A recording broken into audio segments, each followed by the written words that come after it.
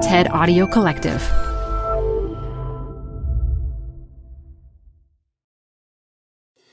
Tired of unnecessary payroll errors?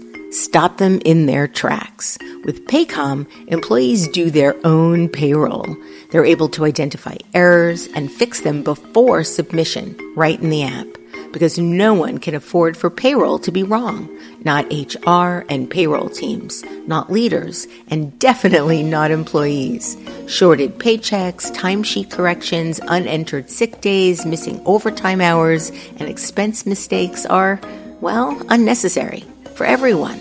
Manage the process to make payday right with Paycom. Learn more at paycom.com/soundrise. That's paycom.com/soundrise. Hi, I'm Debbie Millman. Canva is great for designing visual content for work, no matter what industry or department you work in.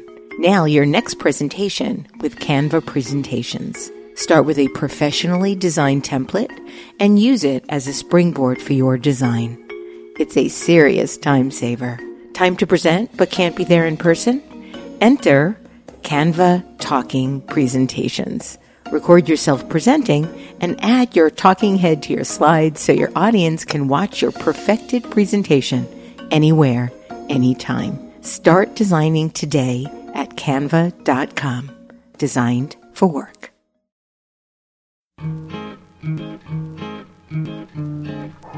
This is Design Matters with Debbie Millman from DesignObserver.com. For 11 years now, Debbie Millman has been talking with designers and other creative types about what they do, how they got to be who they are, and what they're thinking about.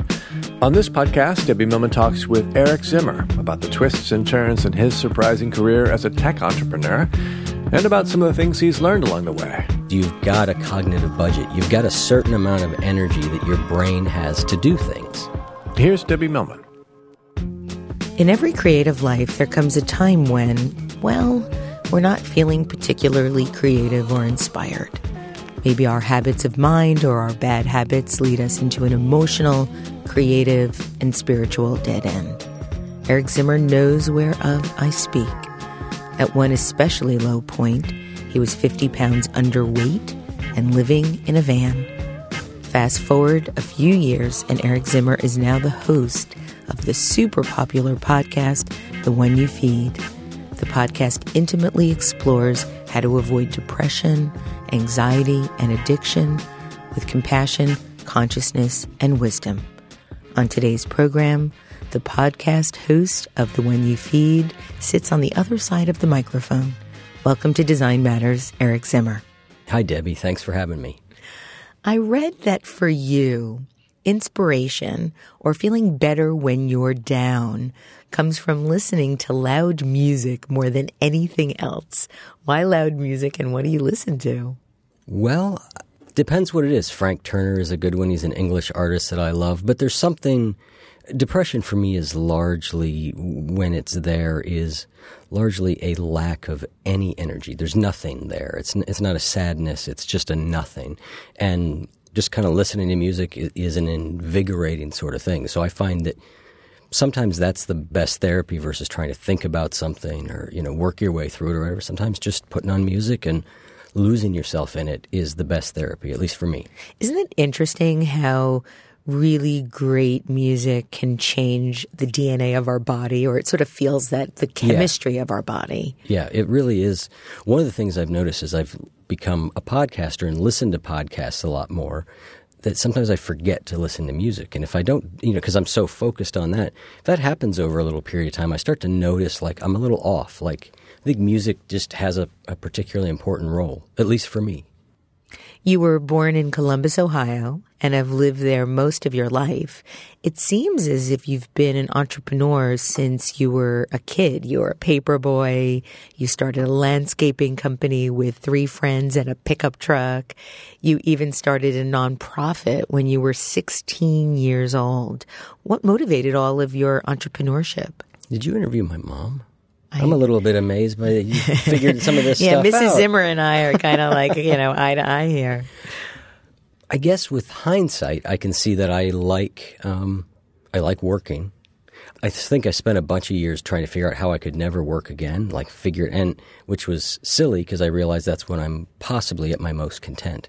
I think I did the paperboy like a lot of people do to make money.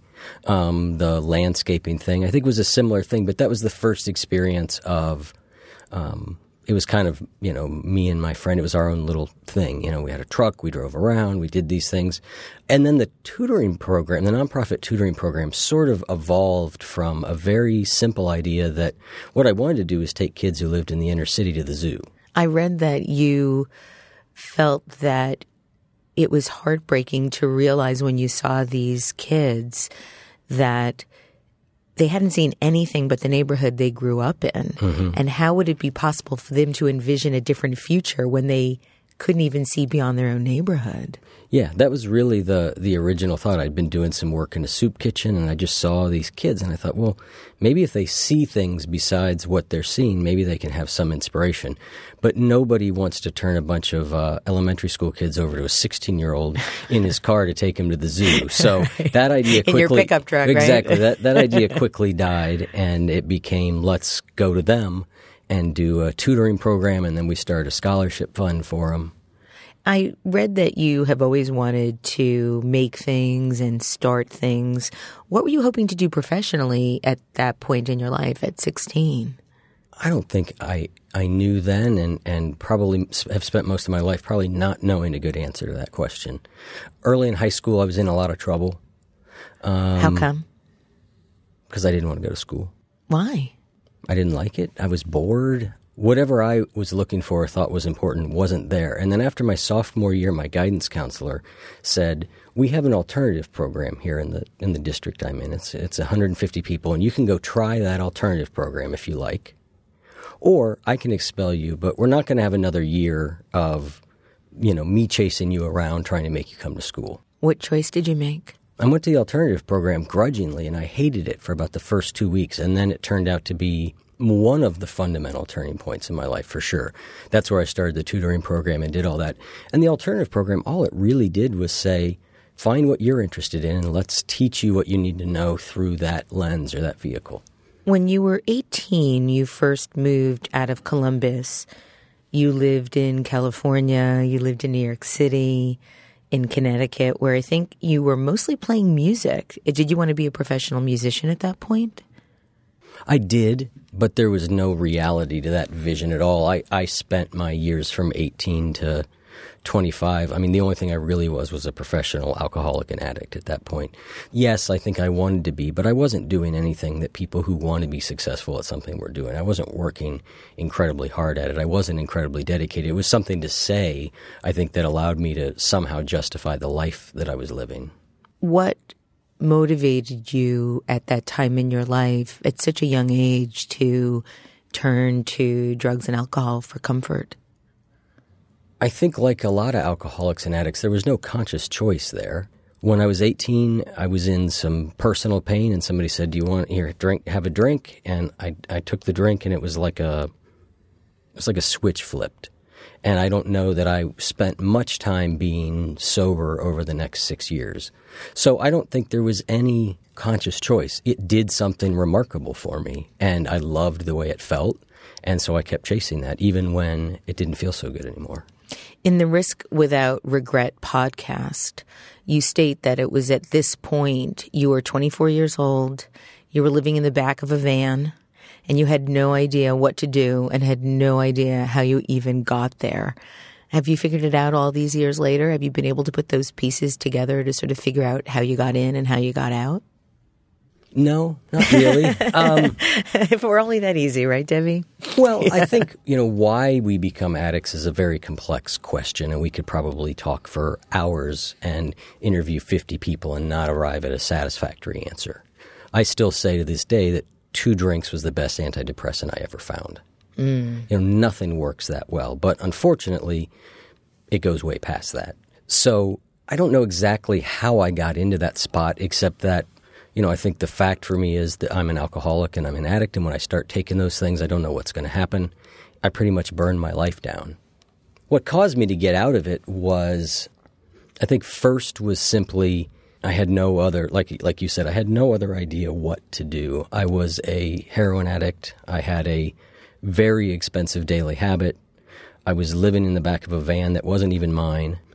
I got arrested. I had a lot of jail time hanging over my head, and they took the van. I went to detox only because I just didn't know where else to go or what to do. I didn't go into it with the intention of getting clean. And then when I was there, they said, well, we think you need to go onto the 30-day program upstairs. And I originally said no. And then I went back to my room, and I just had one of those moments. You know, the cliche word is a moment of clarity, right? But I think I really realized, like, I'm going to die out there. And like you said, I was 50 pounds underweight. I had hepatitis C. I was in bad shape, and I just had enough of a, like, if I don't do something. So I went to the 30-day program, and they said, we think you should go do this. And as I walked that path a little bit, I started to believe that it could be different. And I think because I'd always heard an addict is once an addict, always an addict kind of thing. I mean, I'd always heard that junkies don't get better. And I had made a couple very trifling attempts at getting better. They didn't work. So I think I was in a very hopeless place. And so I started seeing that it could be different. And so I think that thin sliver of hope is kind of what I went off of. And then I think, there's an advantage. I was brought up in a middle class family. I was educated relatively well. I think as I started to emerge from that morass, it was easier for me than a lot of the people that I went through treatment with who hadn't even had that level of support. So I think once I got there, I was in a world that I understood a little bit. You worked for 1.5 years to get sober. That is quite a lot of persistence, resilience, grit. What was that like for you? I think it was alternately exhausting and terrifying, and yet really thrilling too. I mean, getting sober at that point for me was sort of one aha revelation after another for me about like, oh, wow, like that's how life works. Oh, that's how humans work. That's how people handle the things they don't know what to do. I mean, I just felt like I was in this, a very strong learning curve. Like, wow, I just never knew all this stuff. And it's so amazing when you're going through that kind of remarkable change, how intimate you become with other people that are going through that as well, and how much you see about the spirit of the sort of human soul. Yep. Sounds really cliched, but I feel that it's sort of humanness at its most profound. I agree, and I think that's why I got sober in 12-step programs. I think that's the main reason they work. There's lots of theories, and the 12-step programs have their own reasons they believe they work, but I think they work because of the people. I think it provides a community and a connection. And I think, we talk about how hard smoking is to quit, right? I think part of the problem is that everybody tries to do it by themselves. Yeah, I've been there. It's you're all on your own with it, whereas something like this, you can go to a meeting 3 times a day with, people who have felt the same way that you do, who care and want to help. I mean, that's a remarkable thing. It gives you, I think, a lot of hope when you realize that you don't have to feel shame in front of other people with these same experiences. Yes. I mean, I remember the first time I read the Narcotics Anonymous textbook, and I was still a few years from getting sober, but I read it and I just sobbed because I had never heard anybody put into words the mess that was in my brain. To hear that another human felt that way, and it was just remarkable to me. And I think that's what those things give you, is they take the shame away and you recognize you're not the only one. You got out of rehab. You started to put your life together. Mm-hmm. You didn't go to college, but ended up working in a small entrepreneurial software startup quite by accident. I believe it was 1998 you got a job in customer service at CompuServe. I haven't seen that word in a long time. I know. That's going way back. What was it like to work at CompuServe in 1998?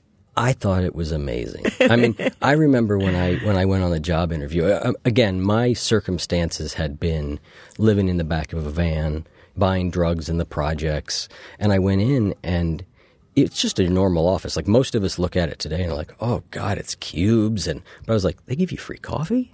Like you can sit here. I mean, I really like, from where I had been in life, a starting entry-level job in customer service was remarkable to me. And actually I didn't love it. I didn't really like that job that much.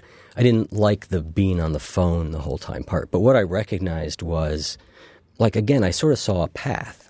And I was like, if I work really hard here, they promote people out of here. And that was exactly what so I'm going to get promoted out of here. Yeah, it was 1995. I mean, the internet was brand new. Right. In the sense of normal humans using it. So it was a very exciting time.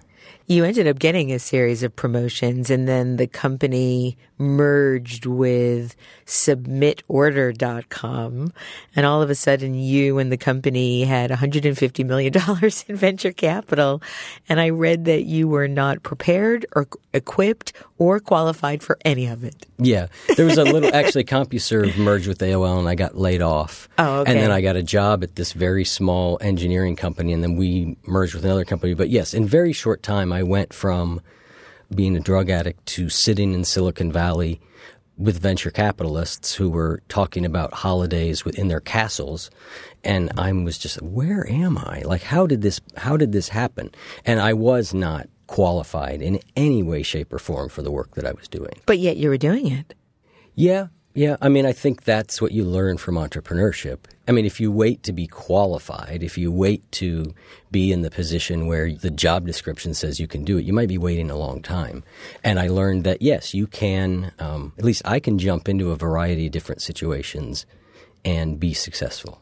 You then went to CareWorks, which is part of Cardinal Health, and you were the project manager of $70 million web transformation projects and led all sorts of project management divisions and over 100 people, as well as then working at several other startups over the next few years. In 2008, you co-founded and became the CEO of Tipping Point Renewable Energy, which is a solar energy company. Is it true that the idea of this company came to you when you were at a library and saw a book on clean energy? That's mostly it, yeah. I mean, Really? Like, I think I'm going to go to the library this afternoon and come up with a company idea. Yeah, well, I love the library. And so my favorite thing is to go browse the library, which makes for great to have a podcast where I go interview people because I just walk around the library like, that'd be a nice person to talk to.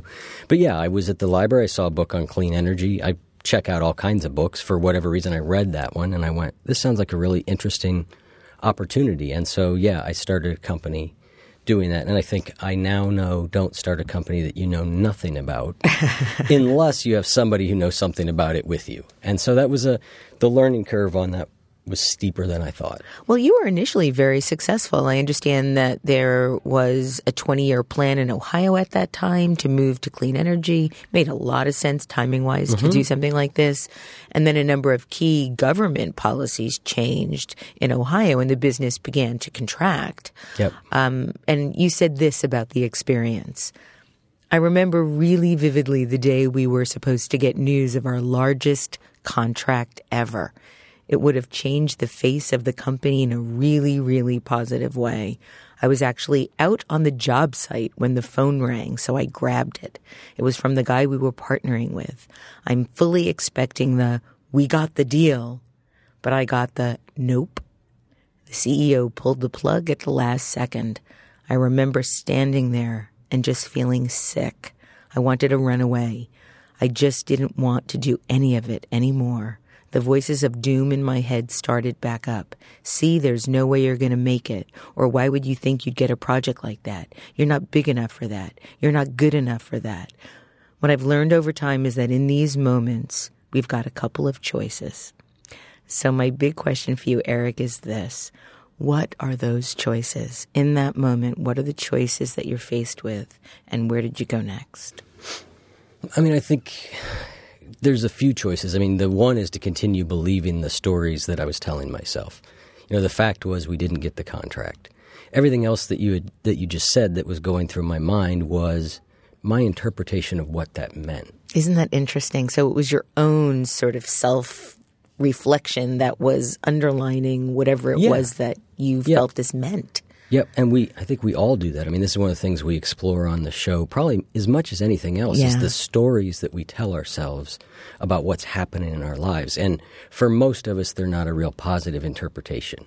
And so I think that's one choice, is to continue to believe that, to allow that to distract me. In the past, I think that when I would get down, I would just kind of stop for a while. Might be that while might be a day, it might be a week, it might be, but I would just I would believe that, like, this is never going to work out. What's the point? And I would just kind of, step away. And I think at that point, I, for whatever reason, had enough resilience and understanding of the way things worked that I was able to deal with it. I mean, I started by recognizing, like, how awful this feels. We talk a lot on the show about positive thinking. I kind of tend to, jokingly, but not so jokingly, put positive thinking down a lot, because the positive thinking approach would be like, every no is one step closer to a yes. Oh, please, and, shoot me now. Right, exactly. And everything's great, and everything happens for a reason, and, Yeah, right. And in that moment, there was no way I was going to believe any of that, right? Yeah. And so what I could do is go, ow, that really hurts. That's really disappointing, and allow myself to feel it, but then get back to work. And that was the thing for me, was I acknowledge the emotions there, but then I also don't let that emotion or that mood drive the behavior that follows next. You've said that you've trained yourself to some degree to recognize when you're telling yourself stories about what setbacks mean. Mm-hmm. Can you elaborate on that a little bit? There's a Buddhist parable that I love called the second arrow, the parable of the second arrow. In that parable, the Buddha's talking to one of his students, and he says, if you get shot by an arrow, does that hurt? And the student says, well, of course, yes, it hurts. And the Buddha says, well, if you get struck by a second arrow, what's that like? He's like, well, it's even worse. And the Buddha made the analogy that life shoots the first arrow at us. I didn't get that contract that I really wanted. That was the first arrow. The second arrow was everything that I was doing. I'm not good enough to do this, You're a fool for thinking you'd get something like that. I'm hurting. I'm adding suffering to an existing pain. I'm sort of shooting the second arrow. And I think that's what we do. The only fact in all that was I didn't get this contract. Everything else was completely a fabrication. And it takes a lot of observing our thoughts. It takes a lot of watching what our brain does to really be able to see that clearly. But an awful lot of what we are doing is making up some variation of a story on what something means. If you're walking down the hall and somebody who you sort of know doesn't even look at you and walks by, right? What happens? Well, then we're going to try and interpret that event. Well, they are, that person's a jerk, or God, what did I do? Did I say something to that person? Maybe they've got, the other truth is maybe they've got a stomach ache. Maybe they're in a fight with their spouse. I mean, there's 1,000 things, but those are all speculation. The only thing I really know is I passed this person in the hall and they didn't look at me. I don't think there's a way to turn that stuff off, but at least to recognize it as it's an interpretation. What I'm doing here is an interpretation, a story of what happened and what this means. And then, so we could go to the next level, which is like, okay, the person didn't look at me because nobody likes me. And then I'm into, well, nobody likes me because I'm this. And so I'm you're that. using it as evidence of the globalization of how you feel about yourself. Right, exactly. Yep. So it's the ultimate confirmation. Exactly. And, we, as humans, we have that confirmation bias, right? We're looking for things to confirm what we already believe. You still have your business website up, but now you are consulting as opposed to running that solar company, the solar energy company. Your consulting work seems to be a way for you to be able to take risks, but also, as you've put it, not expose yourself to complete ruin. So I love that. So your consulting work is in many ways helping you pave the path to do your self-generated work, which is the work you're now doing with your podcast, which is really quite remarkable. And I'd like to talk about your podcast. So You started your podcast barely 2 years ago. Yep. you launched the When You Feed podcast with your best friend, Chris Forbes, who also does the sound. You and Chris also create all the music for the show. What made you decide, of all things, to start a podcast in the first place? Probably about as much thought as went into the solar energy company. It's sort of a long story, but the solar energy company, the writing was on the wall for me that wasn't going to work long term. And so I thought about creating an online solar energy course. I thought, well, all right, that'd be the next thing to do. And when I did that, I exposed myself suddenly to the world of online marketing podcasts. And, I guess I knew what blogs were. But the idea suddenly started to take root. Like, you could have a company that was just you. And I don't think I started it like this is going to be a big company or this is going to be a big thing.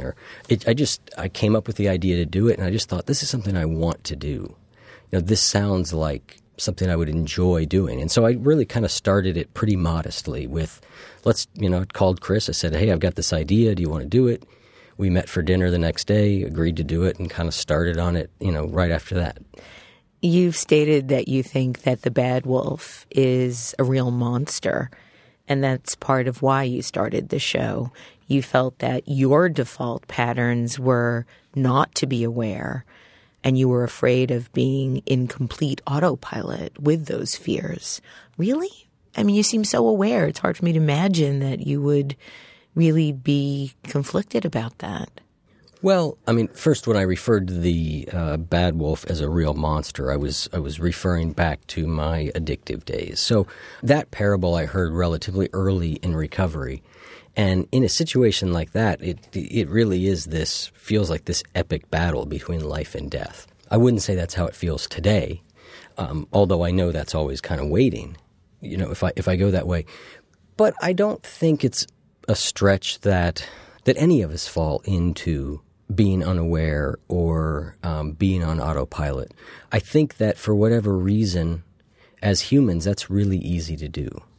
It's really easy to live our lives in a less than conscious way because, A, we have a ton to do these days. It's just coming at us from all sides. And B, there are countless ways to distract ourselves, to entertain ourselves. It's a lot easier to just kind of go than it is to stop very regularly and say, what am I doing and why am I doing it?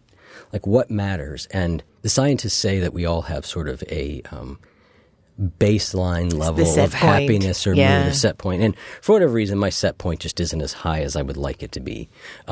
Again, I'm not in a place now where I'm likely to, run off into the corner and put a needle in my arm. But I can get kind of, my inner Eeyore can certainly come out and start making some noise. On your episode with Noah Levine, the Buddhist teacher, author, and counselor, he states that it's actually quite normal to feed the bad wolf, and that actually the norm that our body and our world and our society is based on the greedy, hateful, delusional tendencies. And I was so depressed when I heard that. It's like, can't our natural state be one of bliss?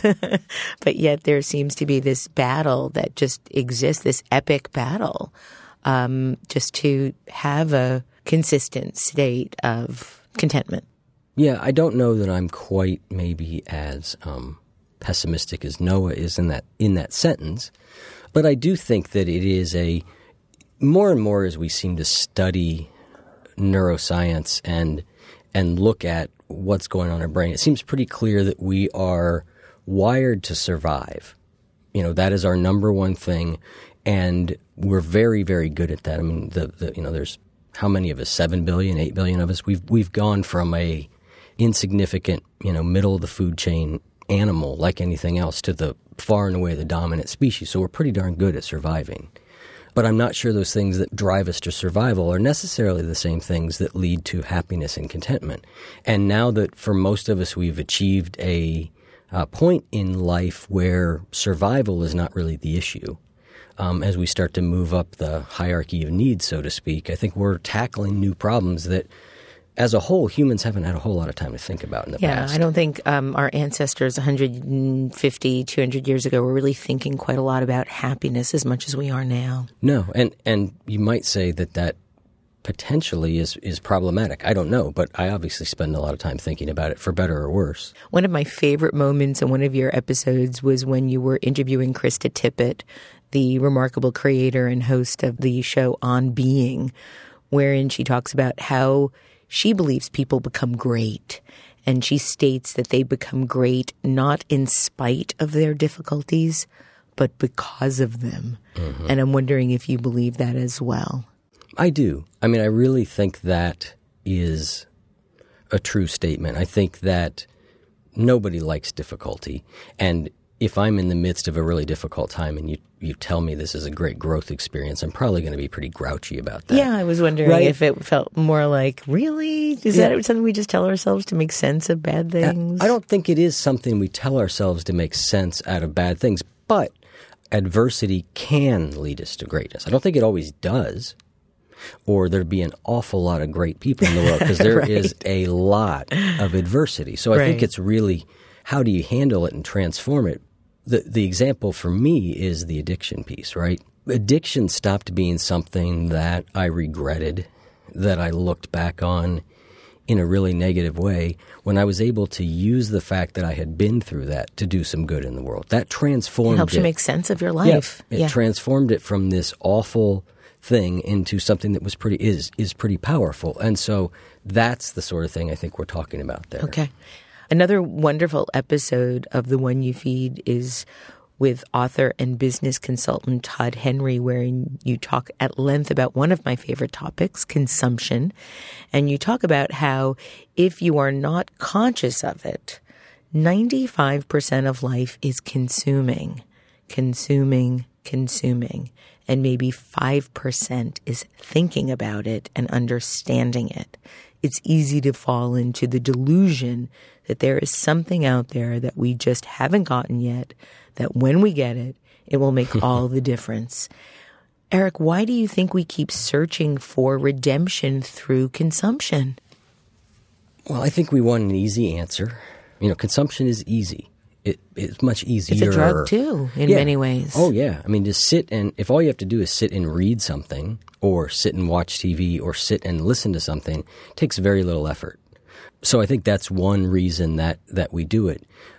I don't think we recognize that hearing something is not the same as learning and applying something, I guess I would say. It's very, I could read 30 articles today about how to be more productive, but if I don't take any of those things and actually implement them into a system I use, I'm not going to be any more productive tomorrow. And I think that's what the vast majority of us do. The internet is designed to do that. It's designed to read this, and the web pages are designed so that as soon as you're done reading that, you click the next thing, and you click the next thing. And there's all sorts of things all around it to click. And Netflix is designed, and TV shows are designed so that when the one ends, you click the next. I mean, there's a lot of time and effort spent on all those things. It's like a John Grisham novel. Exactly. There's a lot of time and energy spent so that you don't stop and think about what you just saw or read or heard. You go to the next. What Todd Henry said was that if you were to change your ratio and say you spend an hour reading, if you were to spend 30 minutes after that thinking about what you read, seeing if it applies in your life, thinking of how to apply it, that your life would change very, very quickly. And I think that's a true statement. I do too. You do a lot of additional types of episodes of The One You Feed. In addition to your several hundred interview episodes, you also create mini episodes wherein you talk about a specific topic on your own. Reminds me a little bit of the one, I don't know if you remember the wonderful show called Northern Exposure, where John Corbin was a DJ, and he would spend time just ruminating and talking about his view of the world. And it was my favorite part of the show. And those are my favorite episodes of yours. Well, thank you. I just love listening to you talk about a topic, and they're short and they're really poignant, and they always teach me something. And I'd like to use our remaining time together to talk about some of these, as they're fascinating and just as good, if, as I said, I like them as much as the interview episodes. In your episode titled Decision Fatigue and Routines, you talk about a cognitive budget. I love that. Can you explain what that is and how you cultivate a cognitive budget?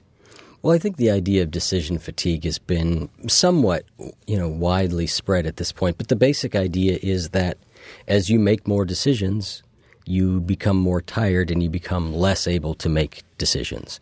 And so that's the decision fatigue piece. And so, looking at it the other way is you've got a cognitive budget. You've got a certain amount of energy that your brain has to do things. And so spending that cognitive budget wisely is helpful. So the more decisions that I make as the day goes on, then I'm depleting that cognitive budget. And if from the minute I get up, I'm having to figure out, the example I use a lot is not having a routine.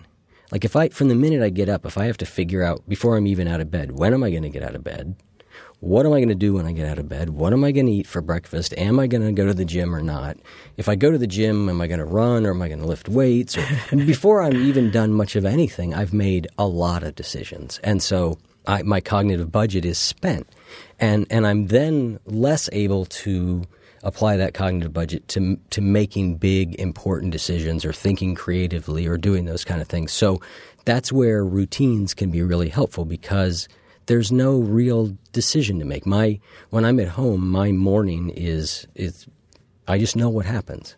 I get up, I do this, I do that, I meditate, I go to the gym. I mean, it's all sort of scripted out. And I'm not a proponent of we have to script every minute of our lives so that, we always know what we're doing at every minute. But sounds kind of nice. No, I'm sorry. In some ways, yeah.